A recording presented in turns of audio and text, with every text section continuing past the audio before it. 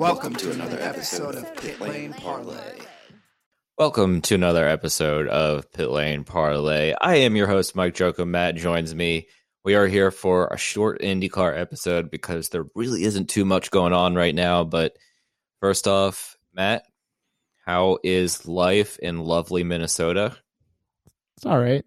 Sorry to the IndyCar fans out there. It's like I'm not trying to be sassy. It's like a sorry, not sorry, because we are sorry we haven't done an episode in a while, but it's also we haven't had like anything to talk about. We just kind of take a look at the news, take a look at what's out there, take a look at any discussion points that we could potentially talk about. And other than Romain Grosjean and iRacing, there really hasn't been anything the last 2-3 weeks. Well, don't forget, Connor Daly has a mullet. Connor Daly does have a mullet. It is majestic. It's feathered and lovely, but there's only so much we can talk about that before everybody turns off. It's in a weird place because interview requests are getting largely ignored, it feels like. And for those wondering, it doesn't look like we'll be doing a ton of at-track coverage this year, which is, I guess, a bit of a bummer. But we'll still cover just pretty much like last year for the most part. It seems. I'm obviously not going to pretend I'm not bummed out, but such is life, and hopefully everybody is safe and healthy right now. But we're very briefly going to touch on iRacing and then kind of a rant. So the iRacing challenge started tonight, which is Thursday night, so a couple days ago at this point, and I guess runs the next. Is it the next 3 Thursdays? I don't even know. Homestead is soon, and then there's only one other race, which is a fan vote, and it's last I saw was down to Sebring or Kentucky. And please be Kentucky. I cannot watch these guys race on Sebring. Yeah, I'm not really a big fan of watching just iRacing in general. Just not super exciting. Okay, then the next race is the 25th. So I see that it was literally right on my other monitor, and I missed that. And then April 1st is the final one. So it's going to be Sebring. It's going to be some sort of April Fools just to like punk with us, and it's going to be. Don't like that. I will admit I made it through about 6 or 7 laps before I kind of just wasn't feeling iRacing anymore. So, Matt, is there anything interesting before we get to the heart of this short IndyCar episode? It seems like they put out messages about the fact that there was a race. I just think that the one thing they had going for last season, everybody was sitting at home and there was no such thing as watching sports on anywhere. There was no sports going on last time they did this. So created a lot of buzz. It gave some for us to do. Looking at the field, I think there were 15 IndyCar drivers, but some of them, like James Davison, RC Enerson, Sage Karam, they're not exactly full-time drivers. At this point, Davison's pretty much focused full on NASCAR. Yes, Davison's now a NASCAR driver who does the Indy 500. Guys like Connor Daly, Alex Rossi. I mean, obviously Santino Ferrucci's not an IndyCar driver anymore, but he might do the Indy 500 still, and he could have gotten an invite. Some of the characters that made it fun last year, Pato, they weren't there today. So I don't know. It was kind of lacking the pizzazz that it had last year. It wasn't as, we'll say, edgy. Damage was off tonight, which I didn't understand that. Then it's just like, hit the wall, whatever. Interesting. Yeah, Scotty hit the wall several times. I mean, I would too, obviously, but he hit the wall. I was watching McLaughlin's stream for about 25 laps and then kind of gave up. So I don't know. I mean, it's kind of getting down to a thing we're going to be talking about later too. It's just kind of like marketing in general, but it was okay. I think Homestead should be a lot funner. Hopefully guys like Daly and whatnot can make it. I don't know if there was like schedule conflicts or they weren't invited or what the deal was. And then that finale, I mean, if it's Sebring, I don't know if I'll bother. I'll maybe watch practice or have the Twitch stream up while I'm doing something else, but it's kind of lost its luster, I think. And I don't know if there's a solution or if it's just kind of like part of the bigger picture here of IndyCar is kind of just on the back burner everywhere, really. Yeah, what's weird is I get maybe they're trying to keep the field somewhat smaller, and I saw like a tweet that there was going to be like a road to Indy entry, and Braden Eves was in it, but then there was Nikita Lachochkin. Wow, I butchered that one. I'm not even going to pretend I got that right. And there might have been one or two other road to Indy guys that just aren't coming to my mind right now. Is there a Sykes guy? Does that ring a bell? Simon Sykes, yeah, he was in USF 2000 last year for like part of the year, and I think did F4 or Formula Ford or something like very, low level. He's a young kid. Yeah, Pietro was there, so it's like a lot of talented drivers out there. It's just not necessarily like the core of the IndyCar field that we will see primarily this year. So I think that we'll transition that into the beginning of our what we sat down to talk about is, well, I guess we'll start with the numbers from the streaming aspect of this, so we can get numbers in essentially real time, because it was just streaming. It wasn't on TV or anything like that, and it's pretty bad. So 2,000 people watched the stream in real time from IndyCar.com. Then a couple drivers had the Twitch streams or YouTube. Joseph Newgarden had a couple hundred people on YouTube. Alex Palou, I think, had around 150 on Twitch, and Scotty McLaughlin had somewhere between 500 and 600, and Grosjean had about 1,000 on his Twitch stream. And I mean, honestly, a Thursday evening 6:30 starts kind of awkward, because it's people are getting home from work if they're back in the office, or eating dinner, or whatever else you have going on, still working. And the marketing behind it, like, they didn't really promote it at all. It was like, oh, we're going to do this, and here's the races. Like, I didn't see much on, Joseph Newgarden, who his social media team is pretty active, did next to nothing. I'm just going down the list of guys who were streaming. I saw a couple Insta stories from Sage Karam, so he put in some effort, but Palou's team, or Palou, nobody actually, like, the series didn't promote anything for this really, other than on IndyCar.com, and most people don't go to IndyCar.com. Yeah, I think it's coming to the point where it's just like the whatever strategy they're doing, they have some cool graphics of like, Roman Grosjean comes to IndyCar, and like, here's a cool graphic of Roman Grosjean, and like, that's cool, but it's also like, it's almost like it's a start. Like, you need more. And you see what Formula One does with their social media. They wipe the floor, not only with IndyCar, but I think just in sports in general. They do an amazing job of, like, top 10 videos. Oh, hey, look, there's a video clip from practice of Robert Kubica throwing his phone out of the car in Bahrain in 2010. Or here is a cool quote of Max Verstappen making a joke in practice with, what's the word I'm looking for? The captions. There's like captions as the video is going, of like, so you can read it. It's pretty apparent, pretty flashy. Just like that. Like, I could be ignorant. I just don't feel like what Formula One is doing is that weird of a concept. They're basically just taking a bunch of video clips or a bunch of cool moments, like the top 10 most emotional podium celebrations. Like, I feel like that kind of stuff would be, quote unquote, relatively easy to do. It's just, you got to kind of like put in the effort to do it, or kind of figure out the strategy behind it to implement it.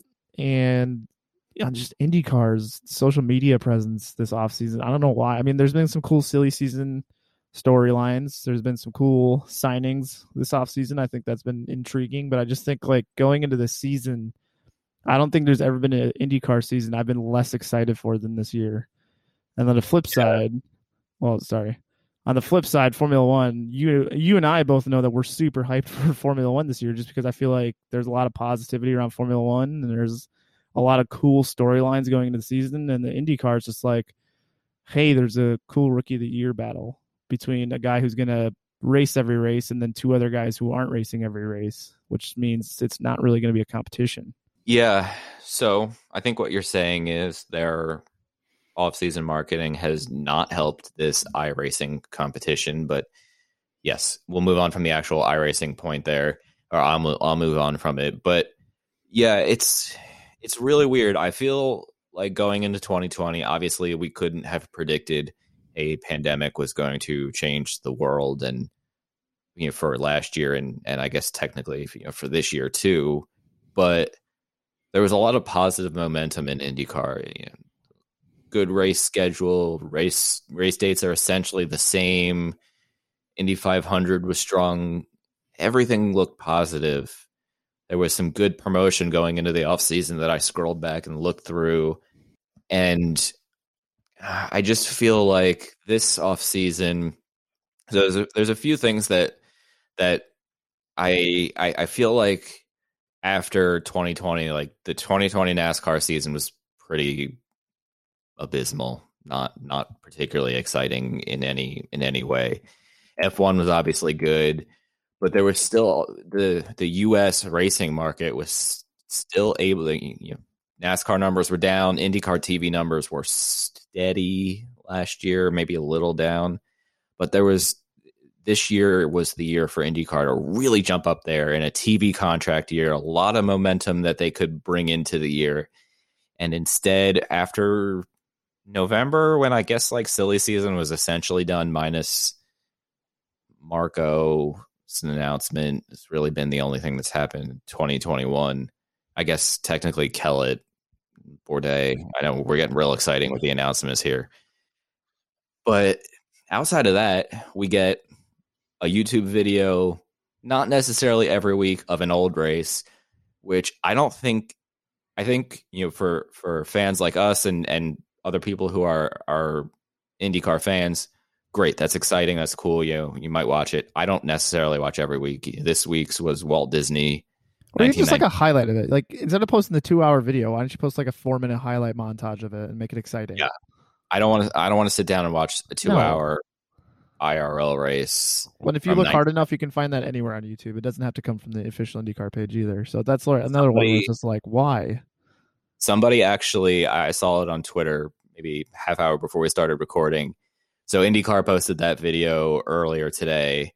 IndyCar also posted the Walt Disney race 10 years ago. And there's another YouTube account that has the full broadcast with some Tony George interview and some other stuff that other broadcasts have edited out on YouTube. That's 5 minutes longer than the one that was posted today or something like that. So, I mean, it's been posted already. And I get posting old races, like it drums up some interest, but at the Walt Disney track, like, why aren't we posting like a St. Pete race or like somewhere where we're going this year that might build up excitement? Maybe once in a while, there's an epic, like IRL at Dover. Right. Yeah. Something like that. Okay, cool. But it's the same thing and it's not consistent every week. And then we get these IndyCar.com articles. Well, I'll stick with the YouTube right now. We'll go to the IndyCar.com stuff in a little bit. We're going to get all the bases here. Well, it's just, I think it's to sit here, like slap a 2-hour video on YouTube and just be like, there we go. We're set for the week. It's lazy. It's not optimal. I think with social media the way it is nowadays, you got to kind of put yourself at the forefront and try to lead conversation as much as you can. And that's what Formula One does. They post like 10 things a day, and IndyCar is like 2 a week, if that. And I know there's budget constraints and all that, so I'm not necessarily blaming the department per se. It's almost more like, or is there just a serious misallocation of resources right now? Like, are they just severely underfunded? Or do they not have staff? Do they not have the rights to some of these images? I highly doubt they don't have the rights to stuff, but I feel like there's just a disconnect somewhere. The stuff that Formula One is posting most days it's all relatively entertaining. To me, it's interactive. There's some cool graphics that go with everything, even if it's, hey, here's the track layout for the new track we're racing. Nothing that's like all that exciting, but it's just really well done. And I know IndyCar was hiring a bunch of marketing people in this off season. I know there's a few positions open that I saw on LinkedIn. I don't know if they they got filled or I guess really what's going on there. But you'd think if they were hiring, they know they need to do something, but instead I feel like it's gotten even quieter, if that makes sense.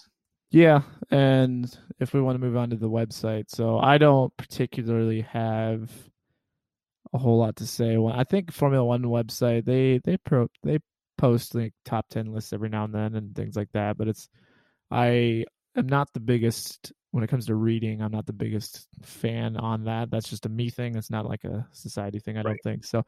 What are your thoughts about like Formula1.com or Indycar.com or if you want to focus on IndyCar and what you think they could be doing better? I'll start with, let me pull up the website here, f1.com, so I can talk about it in real time. The website is honestly just more visually appealing to me. They've got everything easily laid out, video, the schedule, drivers, teams, etc.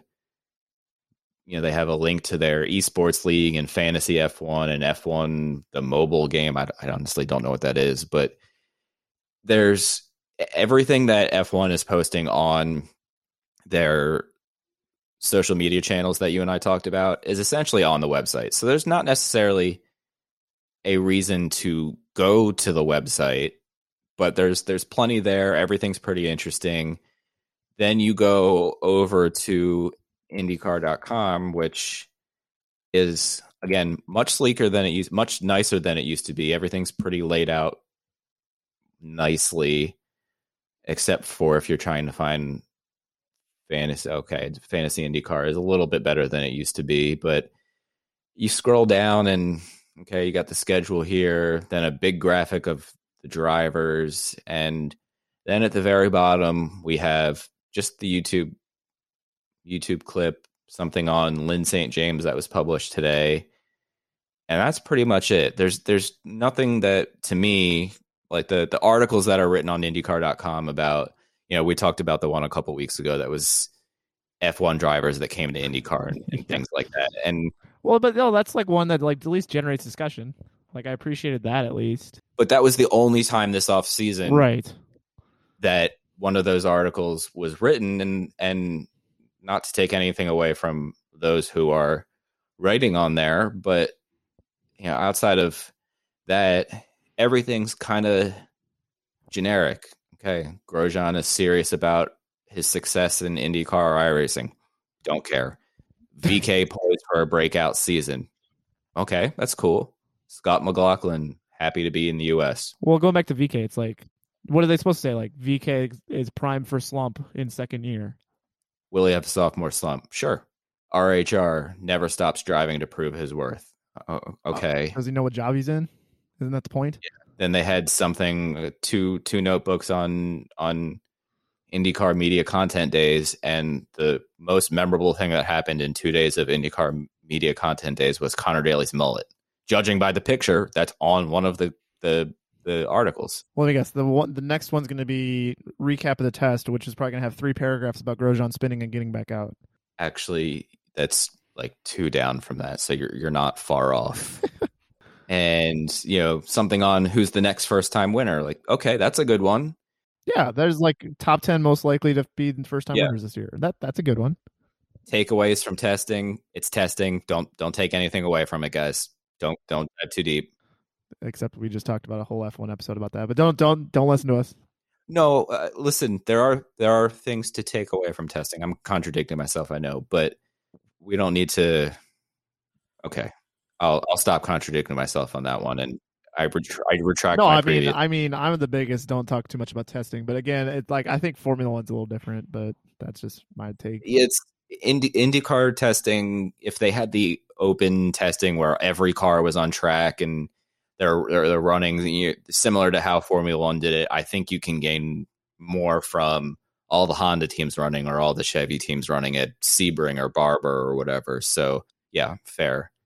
Other than that, I'm looking here, tons of Grosjean stuff, more Scott McLaughlin stuff, 4 Ed Jones articles. There's not a lot that Hey there, my name is Michael Laminato, and this is Pit Pass F1, a brand new podcast that'll take you closer to the action of the world's most prestigious motorsport. From Monaco to Miami and Australia to Azerbaijan, Pit Pass F1 is on the ground and has you covered. Esteemed F1 journalists Julianne Cerasoli and Chris Medland will take you inside the sport every round. They'll keep you up to date with the latest news breaking in Formula One and the most influential views shaping the world of Grand Prix racing.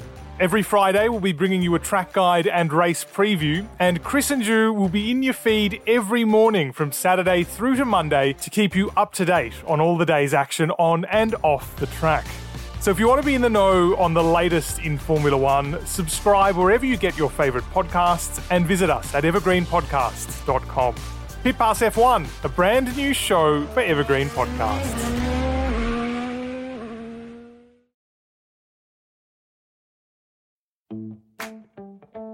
Running should be simple. Just put on your shoes and go. And yet, when you try to learn about how to get better at it, especially as you age, you're confronted with conflicting advice, complicated workouts, and confusing nutrition trends that just won't work for you. On The Planted Runner, I'll share exactly how to run faster, longer, and feel great doing it at any age because you don't have time to waste. I'm Coach Claire Bartholic, and I went from not running at all in my late 30s to finishing a marathon in 2:58 at age 42, all on a plant-based diet. I've helped hundreds of runners achieve new personal records well into their 60s and even 70s with science-backed training, plant-based nutrition, and proven mental strength techniques.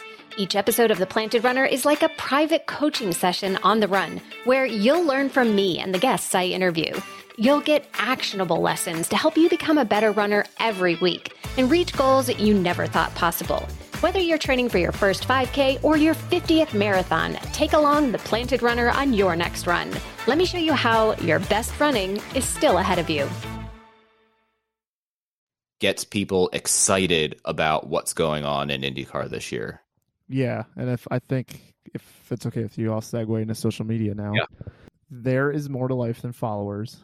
However, I think follower count for a racing league is an indication of popularity plus content. So, for example, I mean, obviously the Indy 500 gets 300,000 people to show up and then gets, 4 million viewers or thereabouts on TV in America. So, but not everybody's going to have a Twitter, or not everybody's going to want to follow IndyCar on Twitter. Just like, F1 broadcast probably gets, I don't want to over speculate, but it probably gets millions and millions and millions and millions of people to watch a Formula One race. I don't think that's an unfair assessment. And so if we're looking at social media, again, not every NASCAR fan is going to follow the NASCAR account. NASCAR has 3.4 million followers on Twitter. F1 has 5.2 million. IndyCar has 382,000. F2 has 275,000, and Formula E has 244,000. So actually, IndyCar, as far as their follower count on Twitter, is pretty healthy. I mean, their 382,000 compared to F1's 5.2 million is a little sad. But again, that goes back to F1 is super, super popular around the world. And B, their social media is super engaging and has a lot of fun, creative, interactive posts for people to look into. So if I'm a casual F1 fan and I see all this content, let me give them a follow. If I'm, a casual IndyCar fan and I'm looking at what they put out there, and if it's not interesting to me, it's like, well, what am I getting out of following IndyCar right now? And, I could fluctuate, when the season starts and they start posting regular updates of like practice and whatnot, maybe the follower count go up. And then when the off season hits, it goes back down again, or I don't know. There's a lot to it. And then on the Instagram side, this one's a little mind blowing. So IndyCar, unfortunately, is just getting slaughtered on Instagram. So Formula One has 12.2 million followers. Do they really? It's insane. And if I click on their last post, which is 5 hours ago, talking about their fastest street circuits, because the Saudi Arabian street circuit layout was released today. Just in 5 hours alone, it has 141,000 likes in 5 hours. For comparison, IndyCar's last post was a quote from Janet Guthrie 5 days ago that has 2,800 likes. So 141,000 to 2,800. And one of the big things, not to cut you off, but I'm continuing on the same topic while you keep looking. One of the big things that somebody taught me when we started putting out social media content for the show was not necessarily, oh, you have X number of followers, but how much engagement are your tweets or posts doing. And looking at the Pelot post from 3 hours ago that he won the iRacing, it has 300 likes and 5 comments in 3 hours. So I'm no math major, but 300 likes out of 380,000 followers is 1% or something like that, roughly. So yeah, and I'm trying to do some quick math here. So yeah, it's kind of just like, again, it's not the end all be all per se, but there's a little bit to be said there. So, and I guess with the ratio too, I mean, granted it's been 5 hours and more people are going to be liking this post, but so far 1.1% of followers of Formula One have liked that last post. And then that was 5 hours ago. The Indycars from 5 days ago has less than 1% of their followers liking it. So it could just be the post. I don't know. But I think there's something to be said there. So with Formula One, again, 12.2 million followers. Next up out of the list of the Instagram categories I listed, Twitter accounts that I listed. So next up would be NASCAR with 1.4 million. So a significant drop off. So again, I think it goes to show, again, Formula One is very popular, but then also their social media team just kind of knocks it out of the park. Formula E has 815,000, which is pretty surprising given your Twitter account doesn't have as many, but their Instagram account seems to be doing well. And if I'm just doing a quick glance, a lot of good graphics, a lot of cool photos, a lot of cool videos and whatnot of just kind of either past moments or from their first round. Next is sadly Formula 2. Formula 2 has 520,000 followers, and that is 200,000 more than IndyCar. And if I want to look at what Indy Lights pulls in, does Indy Lights not even have think they have. I was going to say, do they not even have one? So I just want to get so the Indy Lights doesn't have one, which I don't blame them because, last year was 9 cars. Who wants to follow an Instagram account on, I'm sorry, well, 2 years ago because they didn't run last year. But, 2 years ago they had 9 cars. It's like, I don't want to follow an Instagram account following a series of 9 cars. And then so you get to IndyCar and they have 305,000. So the junior series of Formula One has 215,000 more followers than IndyCar. And it looks very Formula One-ish. It's just got a lot of highlights of Mick Schumacher last year or testing clips or here's the new liveries. And it's a lot. There's just a lot of content here. And I think it's looking really good. So, and I will give Formula E credit since you brought up their Instagram and 800,000 followers. So their content isn't necessarily super interesting on non-race weekends, but on race weekends, their social media is very active. They're pretty responsive when fans and people tag them and stuff and whatnot. And the different things the Instagram account does with fan votes for that horsepower boost that the guys get and whatnot, it drives in another level of social media engagement. So while it might be a little tacky and I still don't know if I like it, it does bring in more people to watch it. Yeah, exactly. So, and I mean, and that's, I think kind of coming back full circle a little bit is that Mike and I will never sit here and say that IndyCar isn't entertaining. It has a dud of a race every now and then, but as a whole, it produces some of the best racing out there. It's just kind of sad that through stuff that is out of everybody's control from 30 years ago with the split, the current marketing team were probably nowhere near racing when the split happened 30 years ago. Roger Penske was, but that's neither here nor there. IndyCar has kind of always had to constantly recover because of political turmoil or sponsorship or et cetera, et cetera. The split was obviously the big thing, though, that really kind of put open wheel racing back a little bit. But, last several years, they've produced some excellent racing, and it's kind of like a really well-kept secret when you compare it to Formula One and NASCAR. And some of that's down to decision making behind the scenes, and some of that's just down to the modern age of social media and how other series and other sports do really good job at marketing and posting content on their social medias, and some series and sports out there can maybe look at it and do a little bit of better job to get the word out there a little better.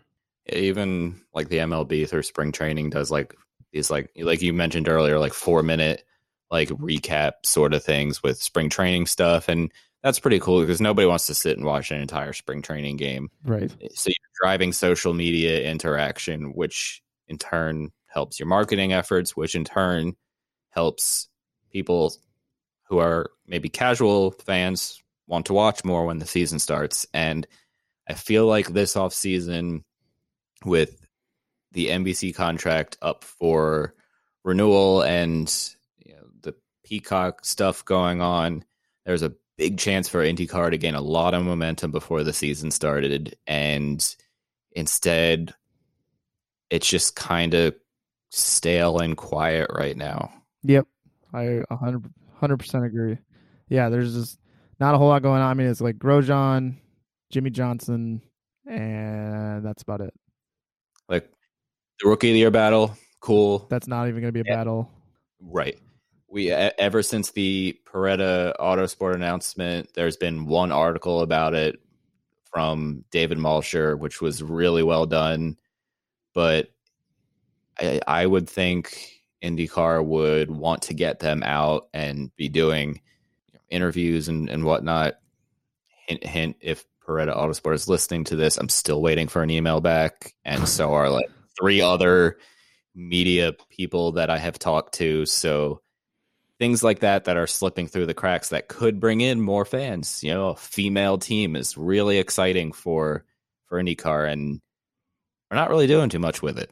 Yeah. So we still love IndyCar. We don't want this to be like we hate IndyCar, because there are a lot of great people within the organization that do a lot of great work, and it's kind of where I go back to earlier. Maybe it's just a misallocation of resources right now or something, but we don't want people to think that we're not going to watch IndyCar, because we're definitely still going to love the races, and hopefully we get a lot of good shows this year because it's still a great series. It's just kind of been a tough off season with wanting to look forward to the season starting, we'll say.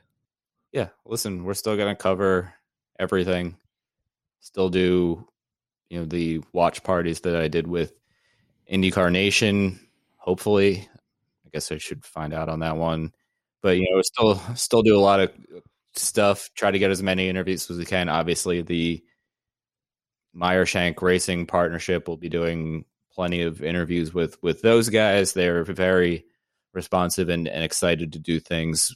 Just a little off-season frustration about marketing, because I want IndyCar to regain some of that magic it had throughout the sports world before. And I'm not saying it has to get to NASCAR TV levels or Formula One TV levels, but more than it's currently getting, which is very little, and a little scary when you're up for a TV contract renewal. Yeah, that means a dog-eat-dog world. So at the end of the day, you can't settle. You always got to be striving to do better.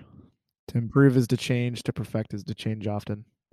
That's a good one. I think we should just end on that, and we'll hopefully have some more any news to cover in the near future. Otherwise, the preview's coming eventually. So yeah, not too far off now. By the time this releases, we are under a month until the season starts. So getting close to season preview predictions and Barber predictions, so we can laugh at how awful my predictions are as usual. So we will be back next week with more. Have a good one, guys.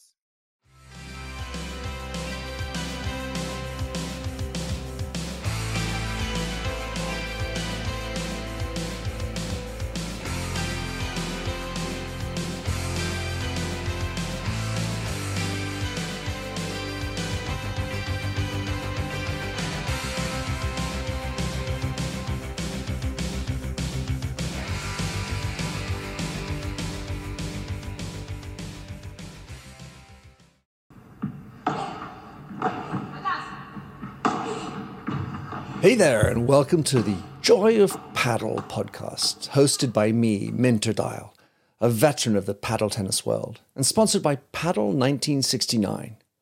Whether you're a paddle tennis aficionado, just beginning, or have never even heard of paddle, or padel, as it's called in North America, this is an exhilarating new show that delves into the captivating stories of notable paddle personalities worldwide. In its inaugural season, you'll be treated to exclusive anecdotes, valuable tips, life lessons, and humorous moments shared by esteemed professional paddle players, industry insiders, and passionate paddle enthusiasts. With each season aligning with the Pro Tour, you can anticipate 2 engaging episodes per month. The Joy of Paddle podcast is part of the Evergreen Podcast Network, where you can find other great shows in a number of categories, such as sports, health and wellness, true crime, and fiction. To find out more about Evergreen Podcasts, go to www.evergreenpodcast.com. Vamos!